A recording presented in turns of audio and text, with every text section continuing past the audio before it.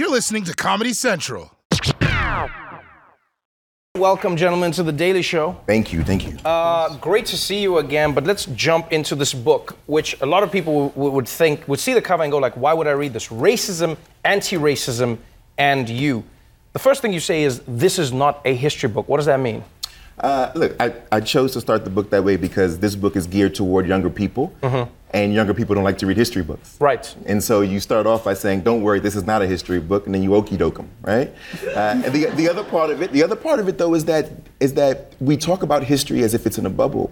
But the truth is that history is perennial. It runs through our lives every single day, and it's more about it being a present book that history actually impacts. That's really interesting because that has been fascinating reading through this. I didn't know what to expect. You know, you read books that tell you about the history of America, you read books that only focus on racism today or maybe even Jim Crow, but this book really just takes you through everything in a way that seems like it's palatable. Like, has it been designed in such a way that you can just read it and understand without feeling too much? Is that what you've tried to do for younger readers?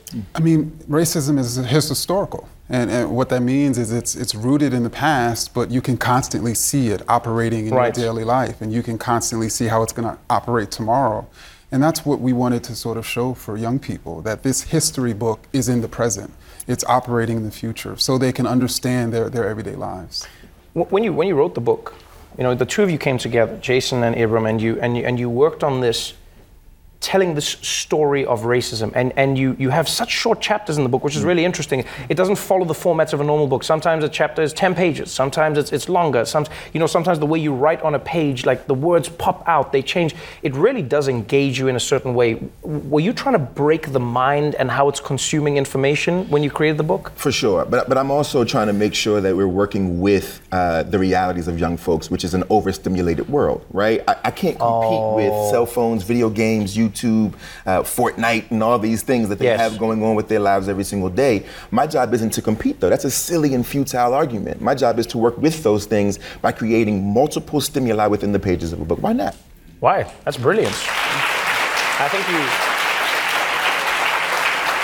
without even realizing it, you might have hit on another opportunity. You just add like an expansion onto Fortnite that just teaches you about racism. Exactly. So you have like skins from the past, and then kids can learn. There's like challenges. Don't give That's next up. Ibram, young people are going to read this book, and some of them may feel deflated. They may go like, man, racism was so bad back then, so bad during slavery, so bad during Jim Crow, segregation, etc. And it feels like it's so bad today. How can I maintain hope in this world? You know, whether as a black kid or whether as a kid who's not black and going like, I'm an ally, I want this world to be a better place.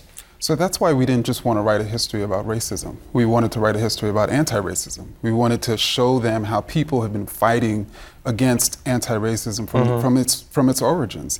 And people are fighting against it today, and they can be a part of that fight. And here is essentially how people have done it in the past, here how they've been effective, and here's how you can be effective today. When you look through the stories, when you dig into the history of racism, does it have, the way we understand racism today, does it have a definitive start date? Is there a moment in time, or is it just an evolution of people hating each other because they're not the same? So there is a start date, the transatlantic slave trade. You know, that's when you had all these different ethnic groups in Africa that were imagined as one people, one inferior people that was worthy of enslavement. And then simultaneously, the racist policies that undergirded the transatlantic slave trade. And we talk about these original racists in the text. And young people are like, whoa, there was the original first racist I had never knew.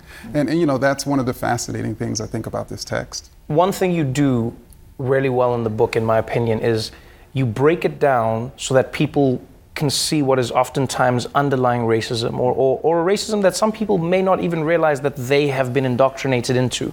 You know, you talk about the Southern strategy. You talk about how Nixon and many Republicans realized that they couldn't just say these things. They couldn't call black people the N-word outwardly. They had to say ghettos, and they had to say thugs, and there was the code words and language that was used. When breaking that down for kids, do you think that'll help them understand some of those implications that are still in place today? I do. I do think that breaking it down will help them sort of grapple with it and understand. But I also think that we can create new code, right? And so what I'm saying is that this book, the intention of this book is to create new code, right? Anti-racist is a new code. right? For a person who's really fighting for true equity, Right. for true love, right? And I think that's our real task. People talk about indoctrination all the time. This idea that like, oh, I don't want this book in my classroom because it's indoctrination. Well, isn't everything? So what if we were able to create new indoctrination for equity and justice? Wow. That's powerful. I love this.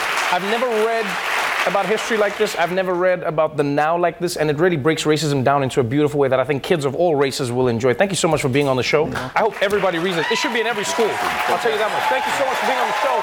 Stamp is available now. You really want to go out and get it. Jason Reynolds and Ibram X. Kendi, everybody. The Daily Show with Trevor Noah, Ears Edition. Watch The Daily Show weeknights at 11, 10 Central on Comedy Central and the Comedy Central app. Watch full episodes and videos at thedailyshow.com. Follow us on Facebook, Twitter, and Instagram, and subscribe to The Daily Show on YouTube for exclusive content and more. This has been a Comedy Central podcast.